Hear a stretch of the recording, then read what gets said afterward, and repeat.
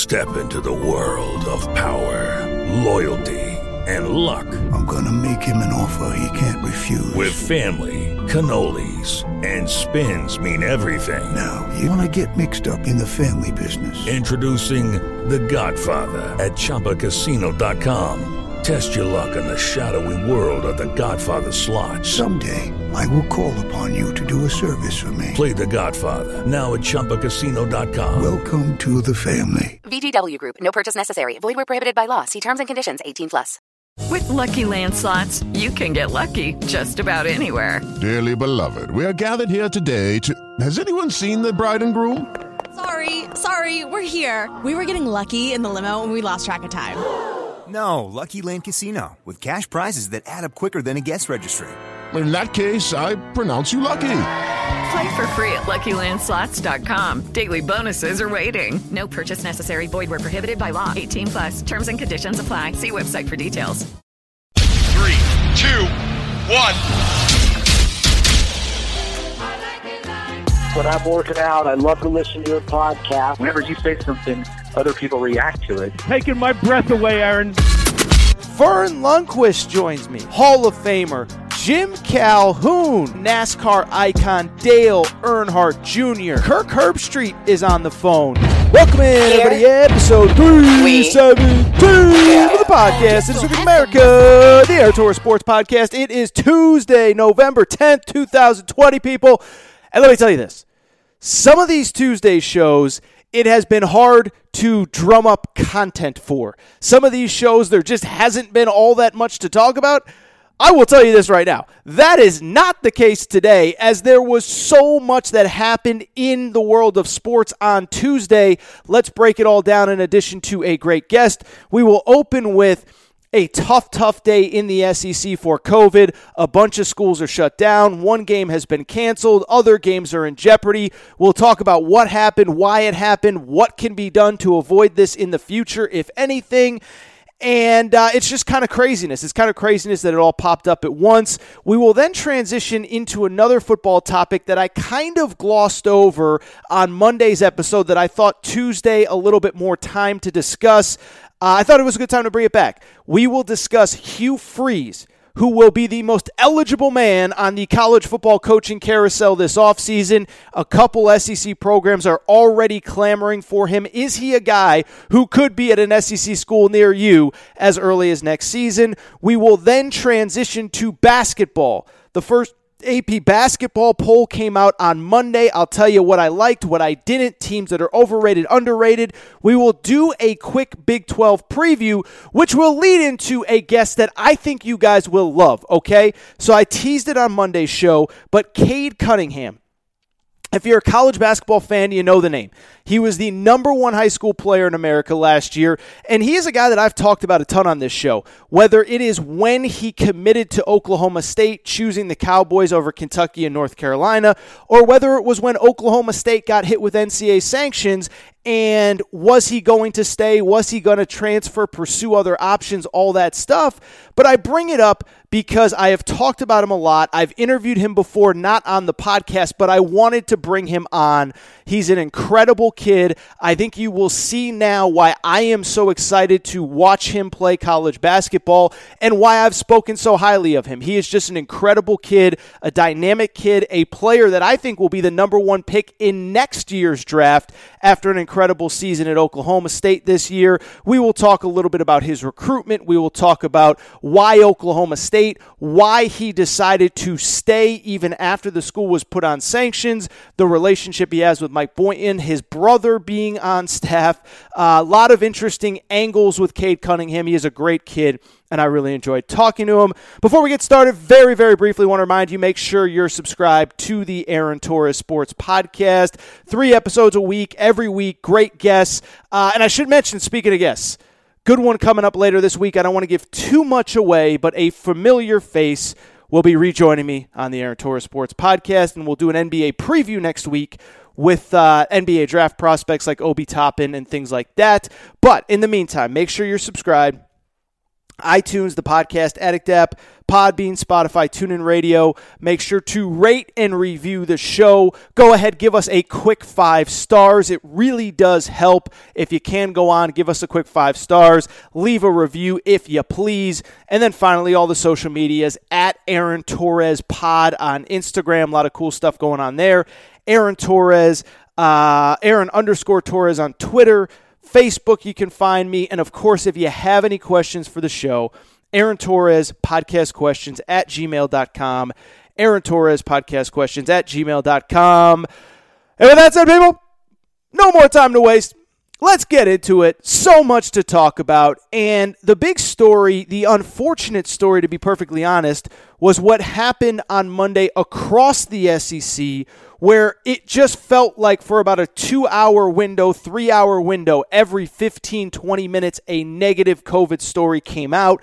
You guys know where I stand on COVID, but the reality is there are rules in place, and those rules and the positive tests that are happening across college football, specifically in the SEC, are wreaking havoc on that league, and in particular are wreaking havoc on this weekend's upcoming schedule.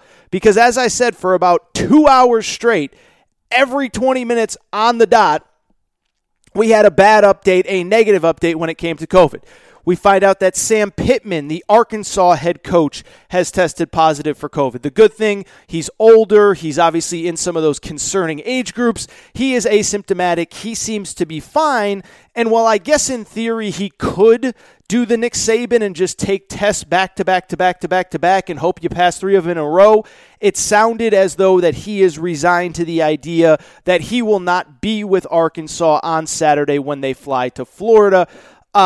In addition to Arkansas, Texas A&M, couple positive cases. They have shut down practice. They have shut down football operations for the day.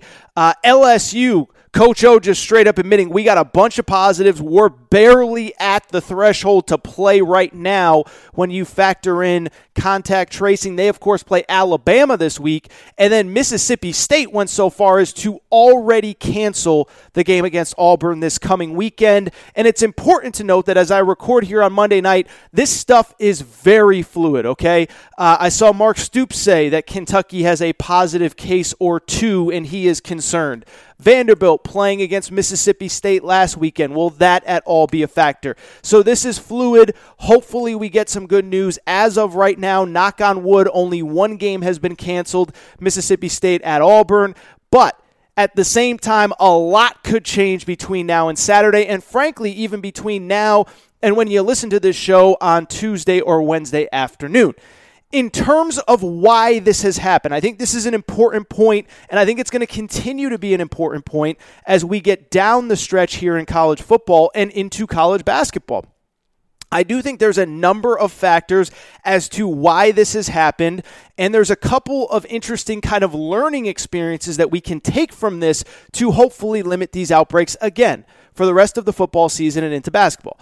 The first reason that this has happened, and it's kind of funny, I guess you want to say, kind of ironic, kind of whatever, is Halloween was 2 weeks ago. And if you know anything about the incubation period for this virus, it can take up to 10 days to 2 weeks to actually show up in your system.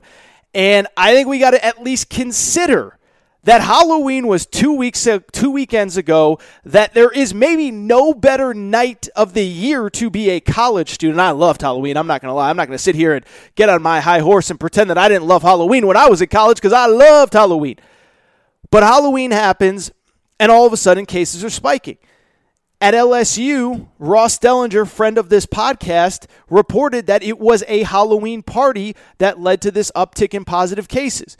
Mississippi State had a bye week that week, and while we can't put 2 and 2 together, I think it's fair to assume that probably all 80 to 85 guys on that football team, and they've lost some guys over the last few weeks, I think it's fair to probably say that I don't think all 80 of them stayed in their dorm, all the entire weekend of a bye and of of Halloween. And so I bring this up because what it points out to me is a continuing trend that we have really seen since the summer. Anytime there is a weekend or a moment where people get together and celebrate, we see an uptick in cases after that, okay? You can go back to Memorial Day, when football players were first returning to campus, when a lot of them got to campus that first, second, third week of June, right after Memorial Day, cases spiked not only in the football offices, but also across the country. Cases went way up after Memorial Day. They went way up after the 4th of July. Oklahoma, if you'll remember, they had a week off before the start of the season. They come back, a bunch of players test positive. Any moment in time in which you're going to be with other people, celebrate with other people, that is going to play a role in an uptick. I think as we get ready for college basketball, that's something that we have to be ready for. Most of these teams will be with the team on Thanksgiving, so it's not as much of an issue. But I'll tell you, teams are going to send their players home for Christmas. Teams are going to send their players home for New Year's, even if it's just for a day or two. And I'm telling you, it's going to be inevitable that we get some upticks after that. Hopefully, college basketball can keep their players safe. Hopefully, it's not crazy, but it's something to consider because we have a pretty good track record. Anytime that people are getting together and celebrating, there is an uptick in cases, whether it's Halloween, whether it's 4th of July, whether, by the way, I didn't even mention the return to school. If you remember when all these campuses opened in August and September, uptick 2 weeks later, and now Halloween. And it has led to kind of the most interesting part of this college football season, which is something I've talked about, is that, you know, players are being more cautious than ever before, but you can't avoid it. And the actually most concerning part for a lot of coaches in terms of when their players are at highest risk is in moments when they're not around the facility and even when they're around their parents, even when they're around family. I find it really interesting. I don't know if I've talked about it on this show, but I've talked to coaches that are like, you know, on a college football Saturday, when mom and dad come to town, the most concerning part of the entire Saturday, I think Cole Kublik talked about it on this show, as a matter of fact, is when mom and dad want to give their players a hug after the game. They want to give their son, they just want to talk to their son. They want to spend time with their son. That is the part that concerns the coaches, because the coaches can take care of the players when they're around the facility, when they're at practice, even when they're on the road. But when mom and dad wants to take them out to dinner after a big game, they can't control it. And so that is the first reason. It's Halloween, but it's really the broader of any time you're bringing in outside people that aren't being tested as often as these players, there is always going to be risk, and that is just something that we are going to have to watch out for as long as this virus kind of proceeds the way that it is. The second reason why some of these games are canceled has nothing to do with COVID, but it's probably worth mentioning. Ross Dellinger brought this up again, so credit to him from SI, but it's something that's kind of common sense, is that it's not just COVID that is limiting these rosters. You have to remember that when players test positive for COVID, there is a minimum threshold of total players and players per position that you need to have to be able to compete. The issue is that as we get later in the season, as injuries pile up, as opt-outs pile up, it isn't just COVID that is going to cause numbers to dwindle on these rosters. It's going to be injuries. It's going to be opt-outs. It's going to be things that have nothing to do with COVID. And even with COVID, it'll be contact tracing and things that aren't directly related to the virus. And so Ross's point, if I'm reading his tweet correct, and if, even just people I've talked to, is like you can't just factor in that there's 4, 5, 6 players that are sick, another 4, 5, 6 that have to do with contact tracing, but you got to think about the fact that there's 6, 7 guys that are out with season-ending injuries, 2, 3 more opted out. Now all of a sudden you're down 20 players, you're having trouble fielding a team. And I think the third and final reason that this is happening is we just have to be honest with ourselves. It's cold and flu season. It's getting cold across the country. People are spending more time inside, surrounded by other people. Viruses like this are going to continue to spread, and that is unfortunately just the reality of where we are right now. And I don't really know what you can do about that, right? Like you can't send people outside. You can't have people, spending as much time outside as they were. And so this is just something that, again, we are going to have to deal with. And I wish I had a better answer as to how to quell it, how to stop it from happening. But I really don't think there's much you can do. Listen, the Pac-12 and Big Ten are testing every day. they're still getting positive cases. Now, are they stopping an outbreak from happening? Maybe, but you're still getting positive cases, and there's only so much you can do. And so as I look ahead to what's ahead for not just college football, but college basketball as well, like, I just think this is a reality. And right, and I've said this before on this show, but I do think it's worth repeating, is that in a perfect world, I love to come on this show and just say, like, dude, this is the problem. Here is the answer. Here is how we fix what is going on. The problem with this particular situation is there really is no fix. It's a virus, and it's the middle of November, and we're about to hit December, and it's getting cold, and there's not much that we can really do about it, right? Like, I say this all the time, but if we tested for the flu, and if we made players sit out for 14 to 21 days if they tested positive for the flu, and if players that were around them had to sit out, we wouldn't have sports after about Halloween. Because it gets too cold, people are indoors too much, and viruses spread too fast.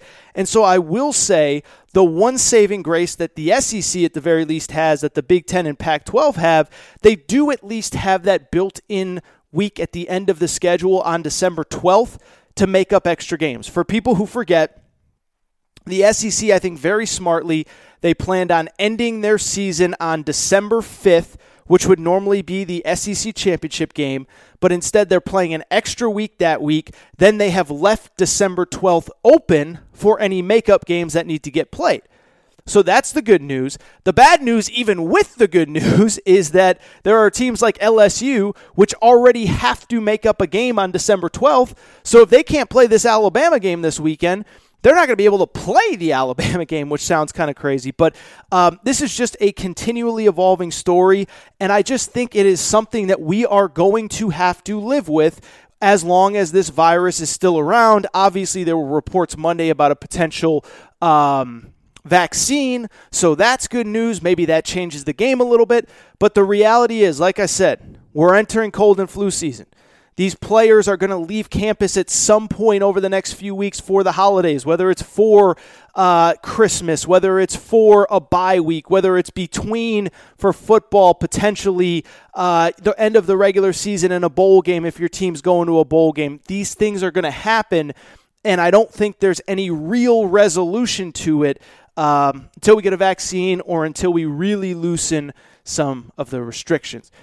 All right, I want to get to a little bit more of I guess you would say a more fun football topic, right? And I do feel like, guys, I hope you understand, guys and girls, when I do this show, I have to report the news of the day. I have to talk about the big stories, and sometimes they're crappy, annoying big stories like half of the SEC having a COVID outbreak on Monday. But there are also really fun things that I get to talk about, and I try to splice them in. And so I want to do one of those right now, which is your boy Hugh Freeze, because I mentioned it on Monday's show, but I really glossed over it and would have liked to get into it more, but we were already at an hour's length of the show on Monday. And so Hugh Freeze, former Ole Miss coach, we all know his background, blindside, was at Ole Miss as an assistant, goes there as a head coach, was at Arkansas State. Hugh Freeze is back in college football after being out for a year or two, and he is back at Liberty. And not only is he back at Liberty, but he is back in a big way, 7-0. Liberty is an independent, but they have played two ACC schools, beat them both, beat Virginia Tech, beat Syracuse, still have North Carolina State on the schedule for later this year. And they're one of the great stories in college football. And they're one of the great stories in college football because they have this coach who is obviously in the process of redemption, but in the broader picture, he's only been there in year two, already has them 7-0, and he's, of course, showing how good of a football coach he really is. And I don't think anybody who followed his career at Ole Miss had any doubt. Remember, this is a guy that beat Alabama and Nick Saban twice. This is a guy that took Ole Miss, of all schools, to back-to-back New Year's Six college football bowl games, but he also had some personal stuff in his life, and he had some major NCAA violations, which we'll get into in a minute. And so because of it, he was out at Ole Miss, but he's back at Liberty. He's winning big at Liberty. And so when you win big in college football and you had success previously, you know what that means. It means that we got some SEC fan bases on those message board streets and on those Twitter streets and pretty much everywhere in between clamoring for Hugh Freeze. I think the two that are really standing out to me, the first one is very obvious. It's South Carolina. Like the Will Muschamp thing is just not working. It's not going to happen. He's not going to be the guy. He is not the answer. Not in a division where Dan Mullen is rolling. Not in a division where Mark Stoops has his program stable and continuing to improve and recruiting at a level that they never have. And not in a division with Kirby Smart. And I've been critical of Kirby Smart. You heard it on Monday's show. But that guy, as long as he's at Georgia, is going to win 10, 11 games every year. Will he beat Alabama and everybody like that? I don't know. But Kirby Smart's going to win a lot of games. Will Muschamp is not in the same stratosphere as Kirby Smart or Dan Mullen. And I think you can argue what Mark Stoops has done is significantly more impressive than anything Will Muschamp has done. So South Carolina, their fans are getting impatient. They want a new coach. And on top of them, the folks in Knoxville are becoming less and less and less patient. Now, Jeremy Pruitt, he's only in year 3. He just signed an extension recently. I don't think that Tennessee is anywhere close to moving off Jeremy Pruitt. But I'll also say this. Started 2-0, lost 4 straight, and outside of Vanderbilt could lose the rest of their games on the schedule. And if you go 3-7 in year 3, you really could be coaching for your job in year 4, even though Jeremy Pruitt had such a good second season. So I bring all this up because Hugh Freeze is all of a sudden the pretty girl with no date to the prom, and everybody is lining up to ask her, or him in this case. I think you get the analogy, Hugh Freeze, pretty girl, whatever. Pretty guy, whatever. You get the point. Hugh Freeze is going to be the hottest commodity on this current coaching carousel coming up after this offseason, and it's starting to become a question of, can this guy get to the SEC, and can he do it as soon as this offseason? And I think it's a great story, and I think it's a fascinating story. But yeah, I'm just not sold that it happens this year. I'm just not sold that Hugh Freeze is in the SEC next fall competing against your favorite team. And let me explain why. And before I do, I should probably backtrack and say it's not because he's not a good coach, because we just talked about it. And it's not because it's what I personally do not want, because I think it'd be great for college football if Hugh Freeze got back into the SEC for next season. Never forget, this guy is a content machine, one, and he's a really good football coach, too. And the way he coaches, you get him the kind of players that he could get hypothetically at South Carolina. Let me put it to you this way. If he could beat Alabama at Ole Miss, there's no reason that he couldn't compete with and beat Georgia and Florida at South Carolina. Like that, you can argue with me if you want. I think it's indisputable that he's one of the 5 to 7 best pure football coaches in college football.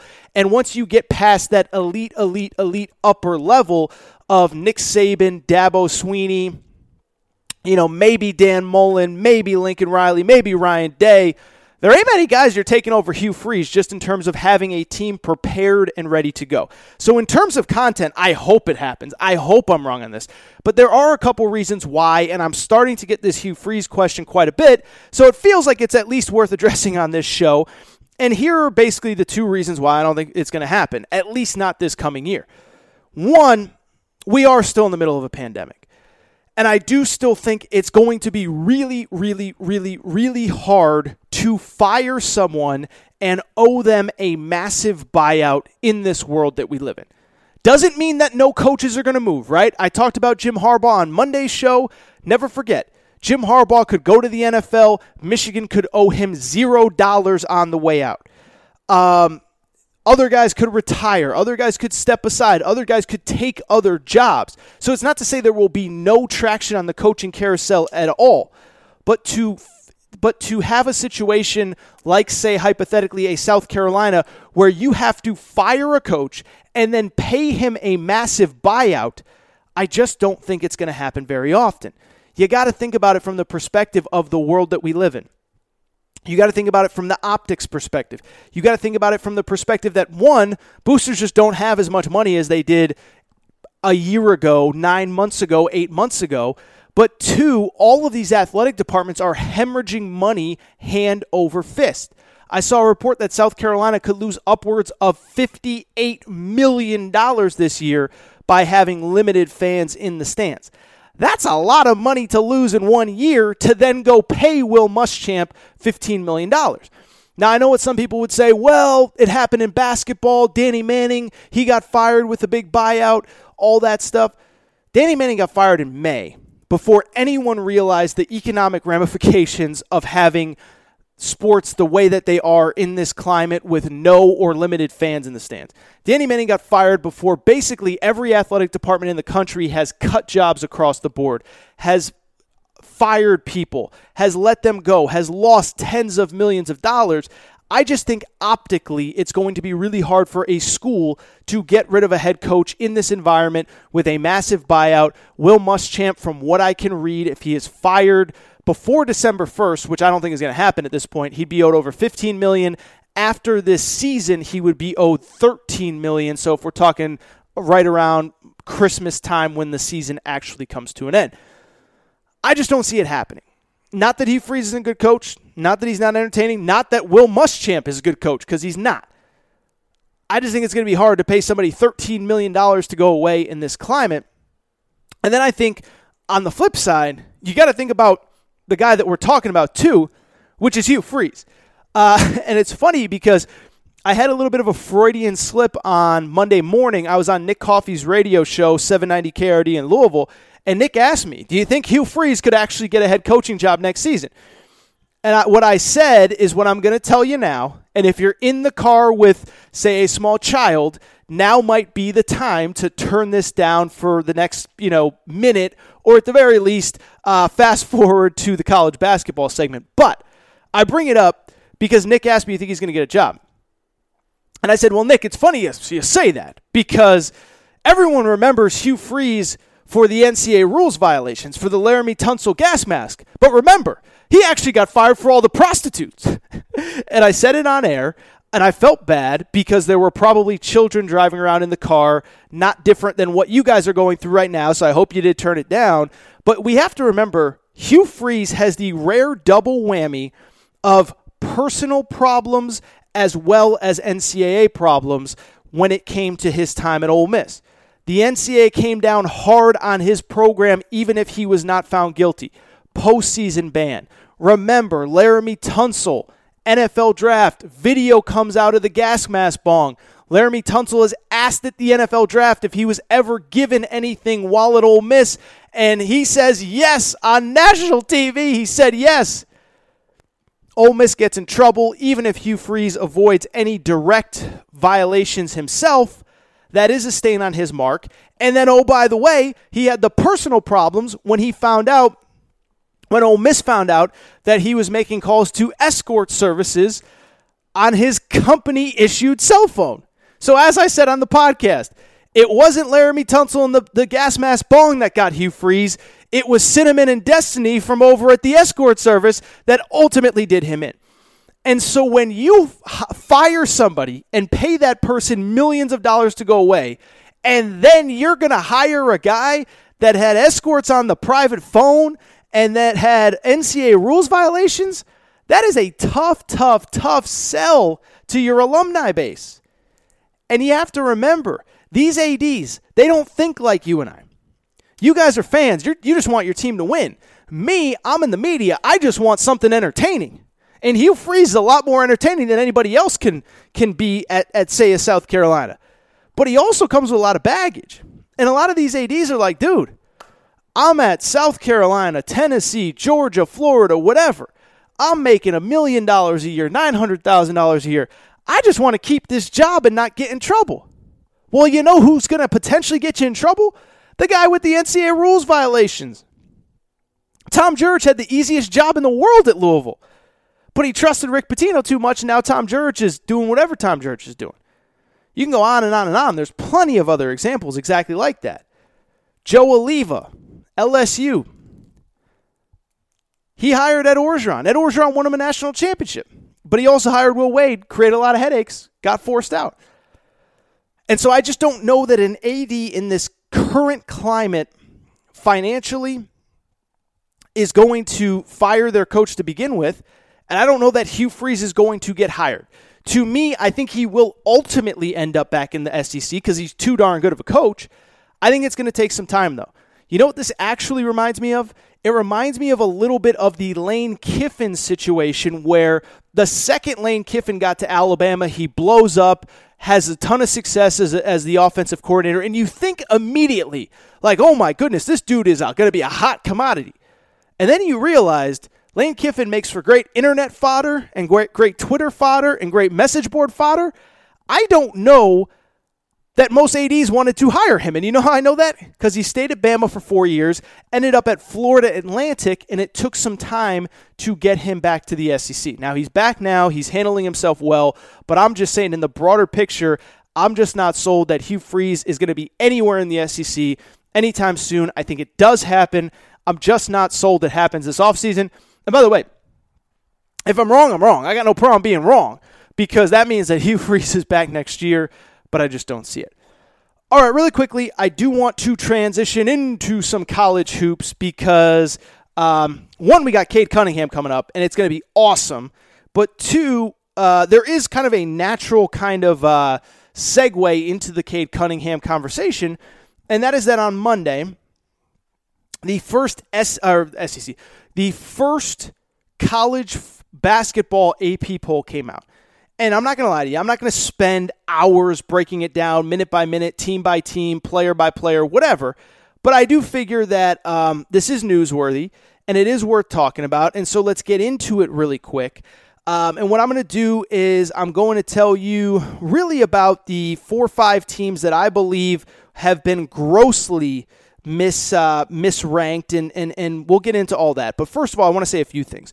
One, I do want to say that I actually think the committee, the voters, they largely did a pretty good job. I mean, I looked at their their votes compared to my latest preseason poll.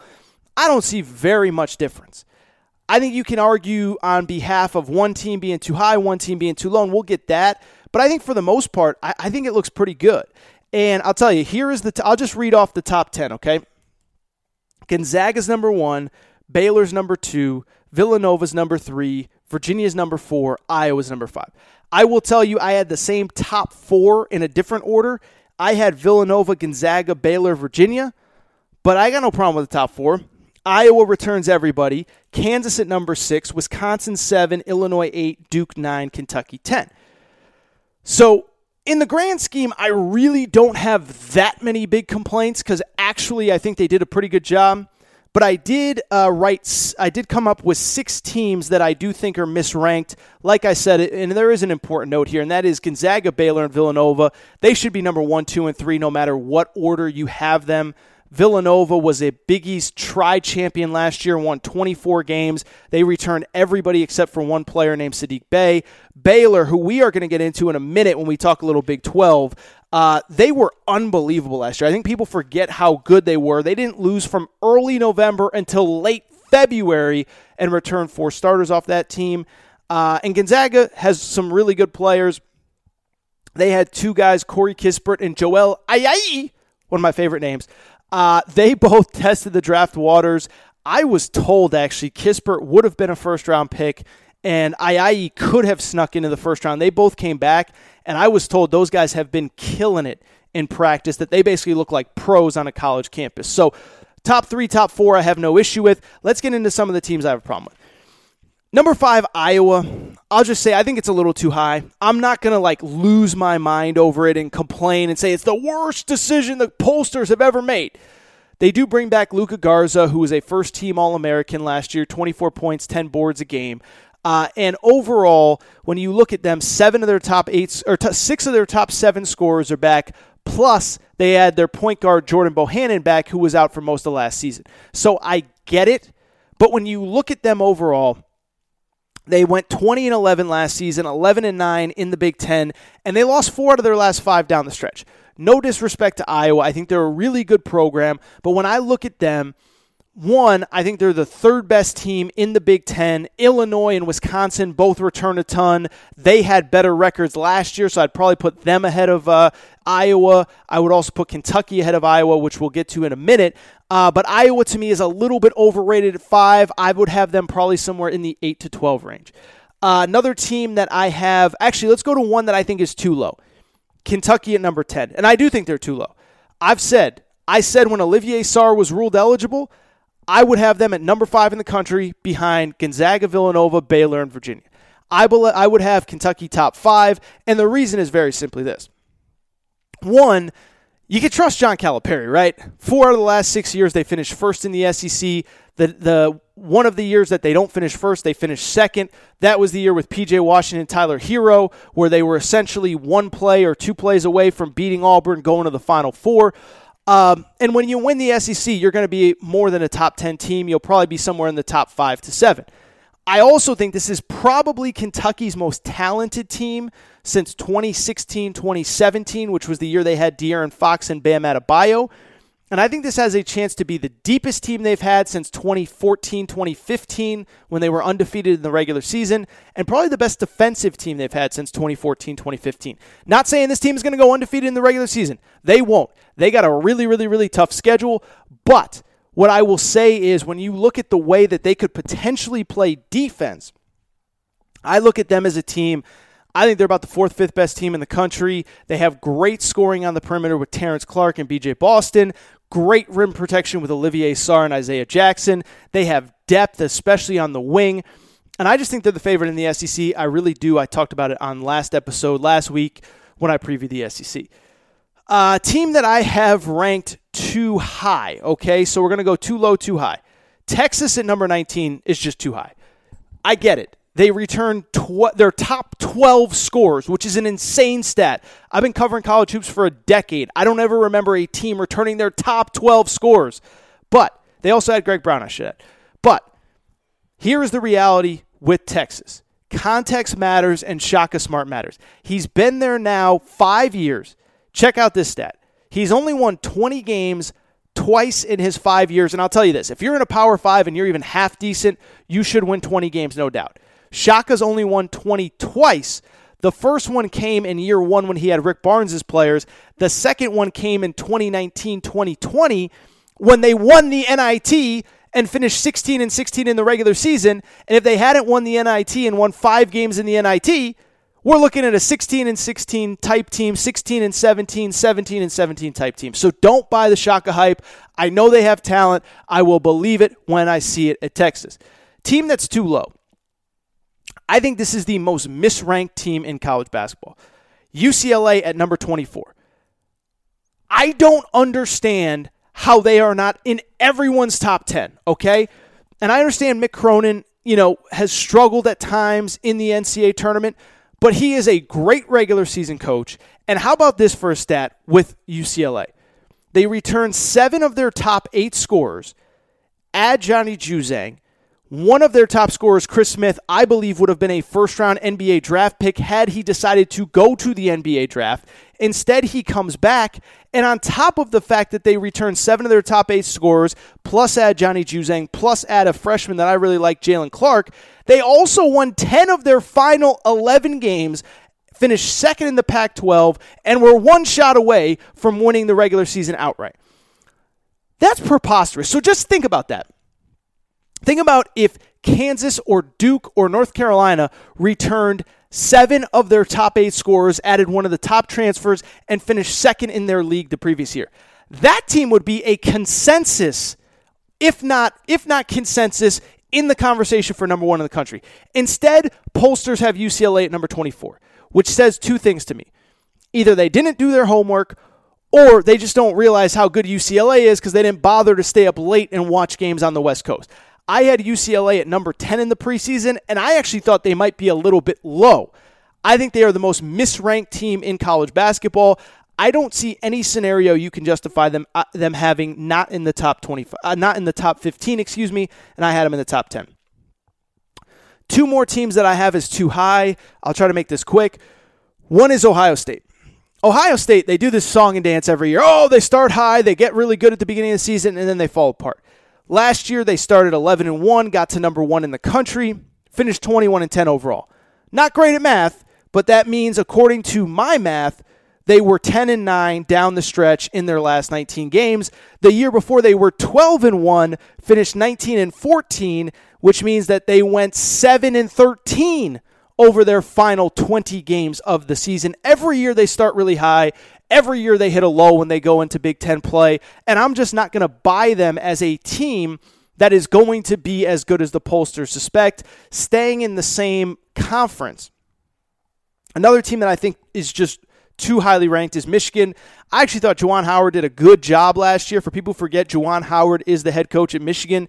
He had never been a head coach before and hadn't been in the college game since he was a player in the early to mid-90s. And so for him to come back to college, they went 19-12, and they had a really bad injury to a kid by the name of Isaiah Livers. When Isaiah Livers played, they were really good. When he didn't play, they were not good. So I sort of understand Michigan even more maybe than I would Ohio State. But they also lost their starting point guard who averaged 8 assists a game, was one of the best point guards in college basketball last year, and they lost their best big guy, John Teske, who was just a hoss down low. So to me, I don't think either of those teams should be ranked. Two teams that are unranked that I think should be ranked, very simply, LSU. Talked a ton about them. LSU has maybe one of the 5 best rosters in college basketball. They have returning experience with Trendon Watford, Javonte Smart, and Darius Days. 3 of probably the 10 or 12 best players in the SEC, returning, real experience, have been in that system for a while. Top 10 recruiting class. Cam Thomas is the name to know, one of the best scorers in high school basketball last year. He will add depth and scoring on the wing.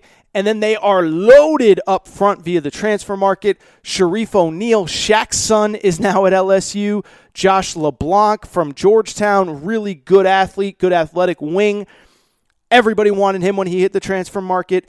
And Brian Penn Johnson, a legit 7-footer who was at Washington last year. So LSU has, I think, one of the 5 most talented rosters in the country. I had them at like number 16. I don't know how they're not ranked, unless you just don't like Will Wade. But guess what? If you're an AP voter, this isn't a popularity contest. Do what's right. Put the 25 best teams in. And there's no doubt in my mind LSU is one of the 25 best teams.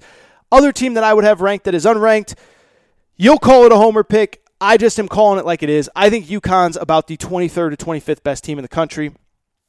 Easy to forget. You know, I could actually argue in terms of UConn that they were one of the few schools that was actually helped by the fact that there was no NCAA tournament last year, because they were on fire at the end of the year, and they had a freshman last year named James Bouknight.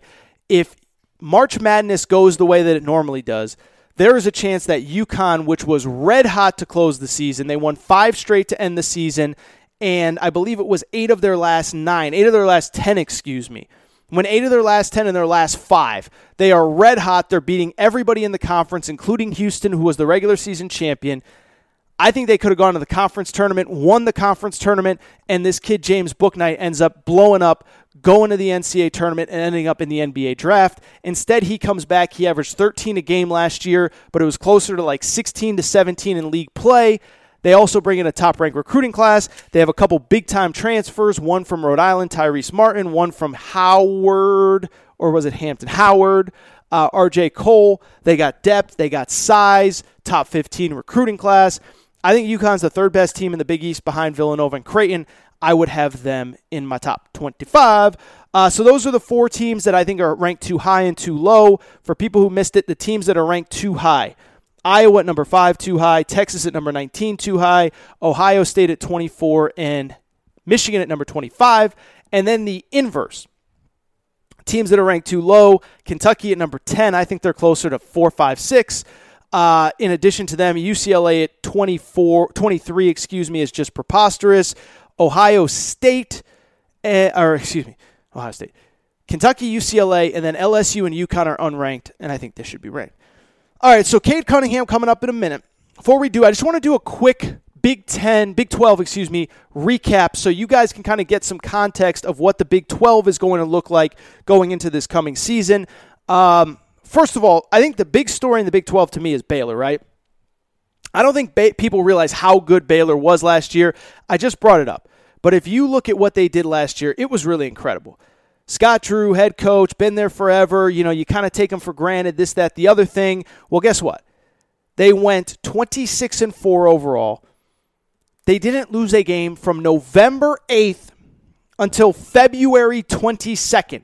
So from the beginning of November until the end of February, they did not lose a game. Okay? Did not lose a single game. Finished 26-4 overall. They win at I'm blanking here. They win at Fog Allen Fieldhouse. First time in program history. They were in line for a number 1 seed. They are, to me, the best team in the Big 12 coming into this season, in large part because of the fact they bring back 4 starters off that team, including their top 3 scorers, Jared Butler, Maceo Teague, and Davion Mitchell. I would argue Jared Butler, another guy who was a potential first-round pick had he decided to stay in the draft. He will be, I believe, the Big 12 Player of the Year if it isn't Cade Cunningham, because he's really, really, really good. Second team, obviously, look, you always got to factor in Kansas. I do think it's going to be a little bit of a down year for Kansas. For people who forget, their 2 best players, point guard Devon Dotson, center Udoka Azubuike, and you look at losing those 2 guys, both of them are gone. Devon Dotson went pro, Azubuike graduated. That is a lot for them to lose. Those were maybe the 2 best players in the Big 12 last season. Kansas, of course, was in position to potentially be the number 1 overall seed in the NCAA tournament. They lose those guys. Kansas is going to be a different team this year. I think they'll be more guard-oriented, more perimeter-oriented, and they have a couple really good wing players. Marcus Garrett was the Big 12 Defensive Player of the Year on the wing. Ochai Agbaji, really, really good player on the wing. Scorer, I think he's an NBA-caliber player. Christian Braun played well. They got a freshman named Bryce Thompson. I think the story is down low. Do they get production from David McCormick, who's kind of next in line to fill that Udoka Azubuike spot? A couple more teams in the Big 12. What I would say is this. Texas Tech, to me, while properly rated in the polls, okay, so they are in the preseason poll, they are number 14. They are a team that I think by the end of the season will be playing as well as anyone in college basketball. For people who do not know about Texas Tech's roster, essentially their entire roster is 6'4" to 6'8", wings, athletic, switchable, can defend. And the one thing you know about Chris Beard's teams, they love to defend and they love to get after you. And this is probably the chance to be his best defensive team since he's gotten there. They got a kid named Kevin McCullough who came on late, averaged about 9 points per game. He was coming off injury last year, so he's finally healthy. TJ Shannon, big wing, who a couple NBA people tell me they think is going to be a first-round pick next year. Joel and Tombway, who I've mentioned a few times, Jonathan Kuminga's brother. And a couple other guys. I mean, Mac McClung, look, it's a cool story that Mac McClung is eligible. I think he's like the 7th most important player on that roster. Marcus Santos Silva, grad transfer, big guy down low. What'll be interesting is at point guard. I do think the kid Kevin McCullough will get the bulk of the reps at point guard. They also have a freshman named Namari Burnett. But I'm telling you, Texas Tech, mark it down. Might not be great on December 1st. I would not want to see them in my bracket March 15th. Final couple teams in the Big 12. West Virginia, right? Oscar Tshiebwe, Derek Culver, awesome, physical, tough. I do worry about their scoring ability. I do think they were better down the stretch scoring. Miles McBride was their best scorer. Bob Huggins is really excited about him coming into this year. But they need to shoot the ball better. They need to score better. They only shot 28% from 3. Final team in the Big 12 worth mentioning is Texas. I mentioned it a minute ago. Top 12 scorers are back from last year. But I don't trust Shaka Smart. So we will see. All right, I think that's it for this segment of the Aaron Torres Sports Podcast. I appreciate you guys tuning in, and really fun interview coming up with Cade Cunningham. Cade is one of the most dynamic personalities, one of the most interesting people that I have had the pleasure of speaking with in this profession with high school kids. I just think he's a great kid. Listen, I do this for a living. When you talk to 17, 18-year-old kids, you never know what you're going to get. Cade is well put together. He's bright, and he has a lot to say about this Oklahoma State team, by the way. It's a really interesting interview. I think most of you understand, by the way, Cade Cunningham was the number 1 high school player in last year's high school class, okay? And then this coming year could potentially be the best player in college basketball and could be the number 1 pick in the 2021 NBA draft. So we talk about his upbringing, the decision to go to Oklahoma State, what to expect from Oklahoma State, the relationship that he has both with Mike Boynton and his brother who is on staff, And we also talk about the decision of just deciding to stick with Oklahoma State. Remember, Oklahoma State is under NCAA sanctions. There is a chance they will not be eligible for this year's tournament, but Cade was an incredible kid, friendly, outspoken, and I do think that you guys will enjoy this conversation. Before we get out of here, I want to remind you, please make sure you're subscribed to the Aaron Torres Sports Podcast, iTunes, the Podcast Addict app, Podbean, Spotify, TuneIn Radio, wherever you listen to podcasts, please make sure to subscribe to the Aaron Torres Sports Podcast. Also, make sure to rate and review the show. Go ahead, give us a quick 5 stars. Let us move up those iTunes charts. It really does help. Make sure you're following on social media at Aaron Torres Pod on Instagram, at Aaron Torres Pod on Twitter. And that is all for today's show. Shout out to Torrent Craig. Shout out to Rachel, who hates my voice. Now, from Oklahoma State, one of the top high school players in the country, now at Oklahoma State, maybe the number 1 pick in next year's draft, Cade Cunningham.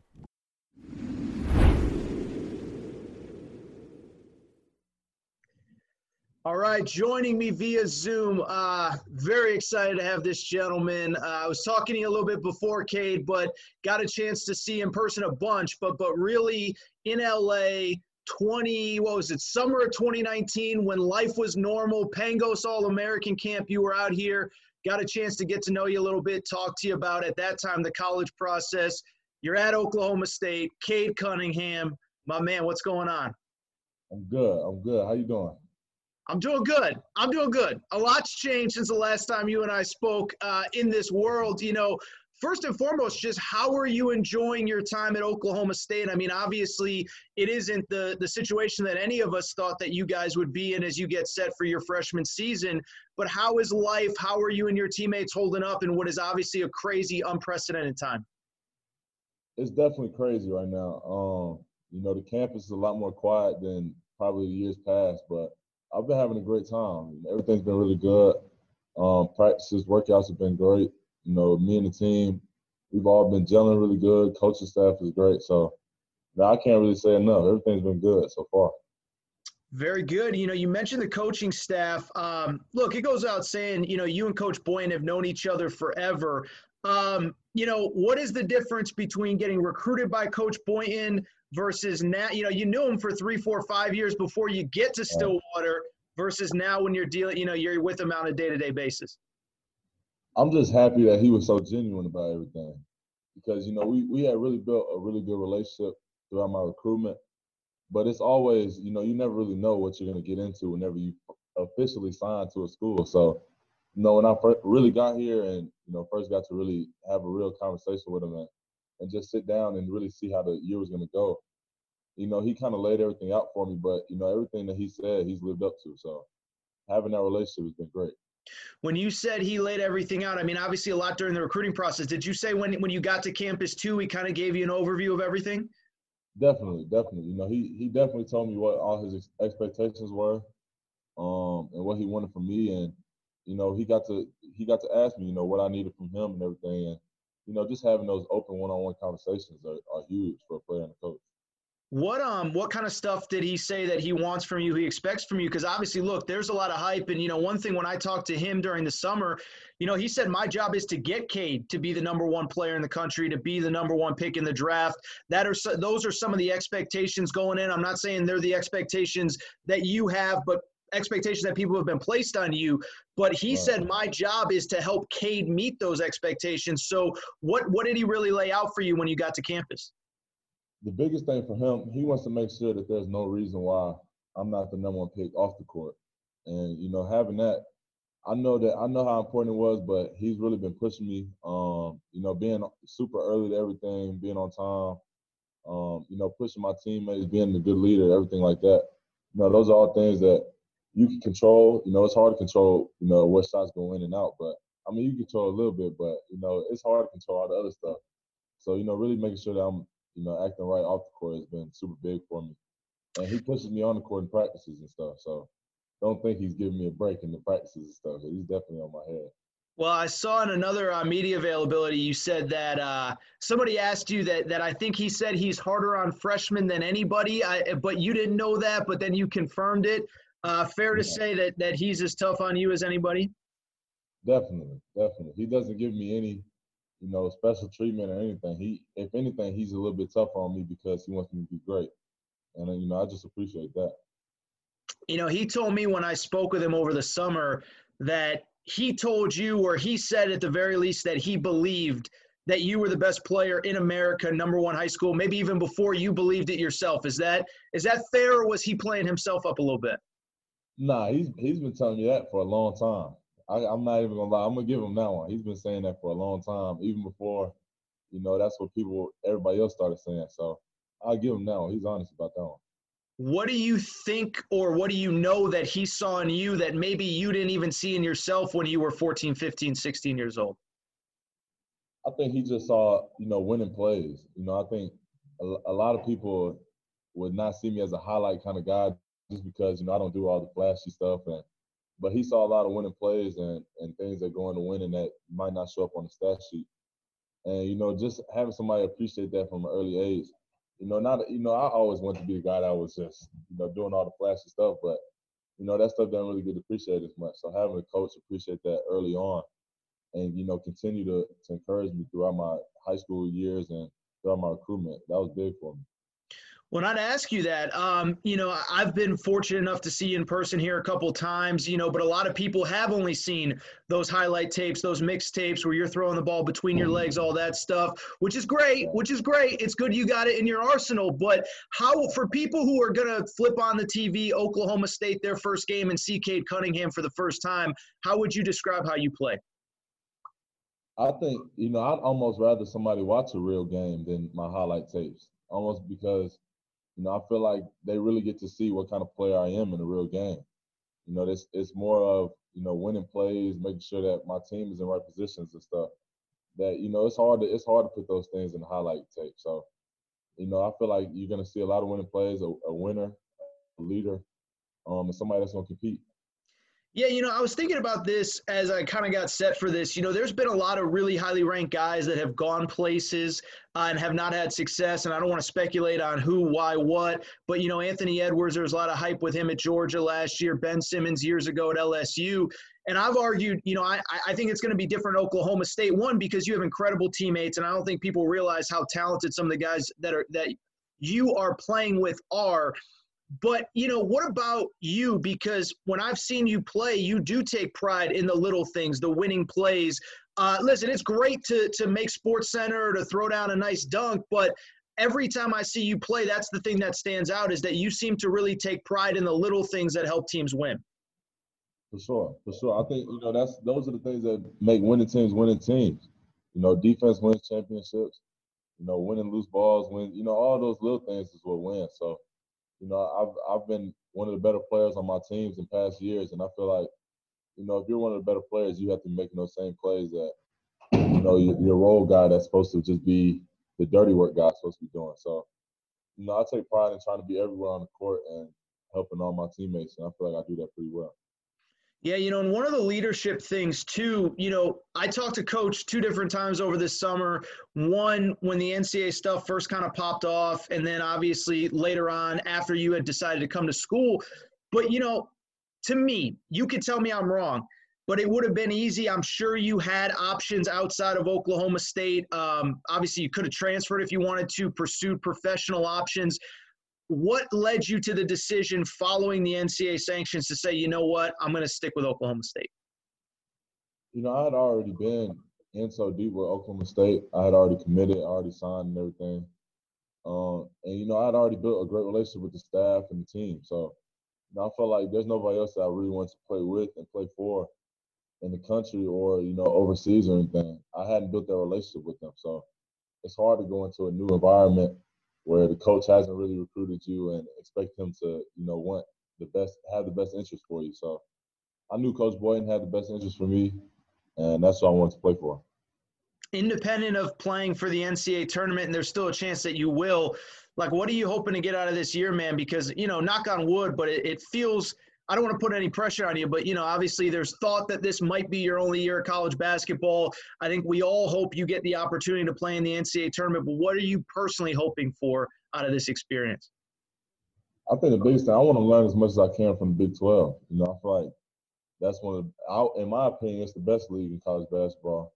just because of their play style and everything like that. So, I know every game's going to be a grind. You have to play every team twice in your gym and in their gym. So it's not going to be easy at all. But, I feel like just learning from those teams that I get to play in, all those environments, I feel like that'll be huge for me in my career.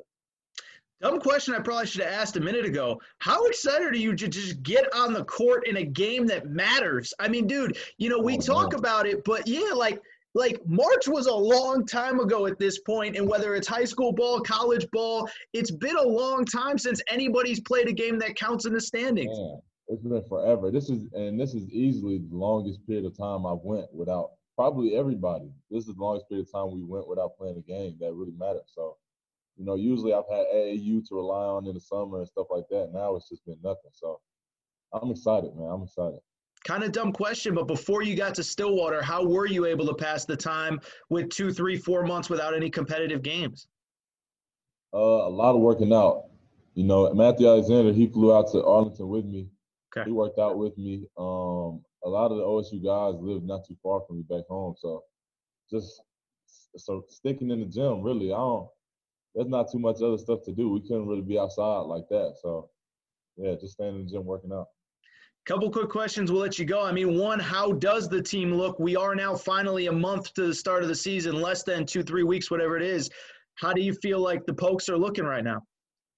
I think we look good. We're definitely starting to organize ourselves a lot better. We're gelling really well as a team. We're competing every day. I think that's the main thing I'm proud of is how we're competing now. And everybody's been locked in. It's a high enthusiasm in the gym now.